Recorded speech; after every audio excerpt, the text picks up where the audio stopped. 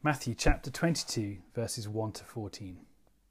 Jesus spoke to them again in parables, saying, "The kingdom of heaven is like a king who prepared a wedding banquet for his son. He sent his servants to those who had been invited to the banquet to tell them to come, but they refused to come. Then he sent some more servants and said, 'Tell those who have been invited that I have prepared my dinner. My oxen and fattened cattle have been slaughtered and everything is ready. Come to the wedding banquet.' But they paid no attention and went off, one to his field, another to his business. The rest seized his servants, ill-treated them and killed them. The king was enraged. He sent his army and destroyed those murderers and burned their city. Then he said to his servants, 'The wedding banquet is ready, but those I invited did not deserve to come. So go to the street corners and invite to the banquet anyone you find.'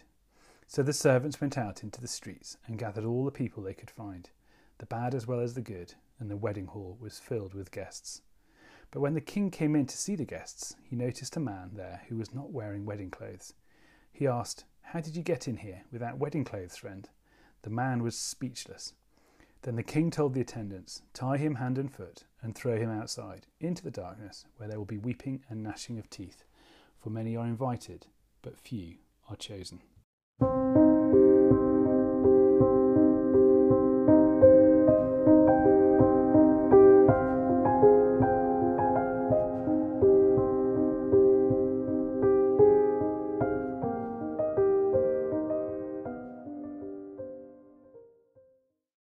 This is one of my favourite parables. There's all sorts of stuff in here and we haven't got time to do it justice in one short devotion. But essentially, Jesus is telling a story about the nature of the wedding and the wedding banquet that is to come at the return of Jesus. And in a sense, speaking to the very moment that he finds himself in as well. Because, of course, in his first coming, there's a sense in which he's betrothed himself to his people again. It's a bit like the engagement, and we're now preparing for the actual wedding. And the heart of this parable is really discovering that God is so gracious. And essentially what Jesus does here is says the terms of the invitation into relationship with God, the nature of this wedding and the nature of the banquet have changed from what you've been expecting, and you've basically been missing the point. The terms of the invitation have changed. It's on a different set of priorities and values now. So here we have the king in verses 1 to 5, which is God, sending his messengers out to those he's already invited to come to the wedding banquet for his son Jesus. This banquet being life with God for eternity in the new heaven and the new earth. Now notice this, he's already invited them and they've already said yes. What's going on here is that the messengers are being sent to say, it's time to come. It's time to get ready. You need to prepare. This banquet is ready. Come. But they don't come. Israel has been given lots of time to prepare, but they weren't ready when the moment came. That's part of what Jesus is trying to say here. And for you and I, Advent is a time to say, are we ready? As we've looked at already, are we getting ready? We've already looked at that as well. This sense of preparation and expectation. Every time we take the bread and the wine, we're saying yes to the invitation to come. Every time we pray, we're saying I'm coming. Every time we tune in to YouTube Church, we're saying I'm coming. So why didn't they come? Well, verse 5 says they paid no attention and went off, one to his field, another to his business. They decided what they had elsewhere was better than what had been offered, that what they had to do was more important. Verse 6 reveals that it was more than just indifference, though, certainly for some. It was a hostility. They seize the servants, they ill-treat them, they kill them. There's a sense in which they've missed the point, they've missed what this is all about, they've forgotten what it's all about. It's really possible, friends, to be someone who on the outside says I'm coming, but on the inside is going nowhere.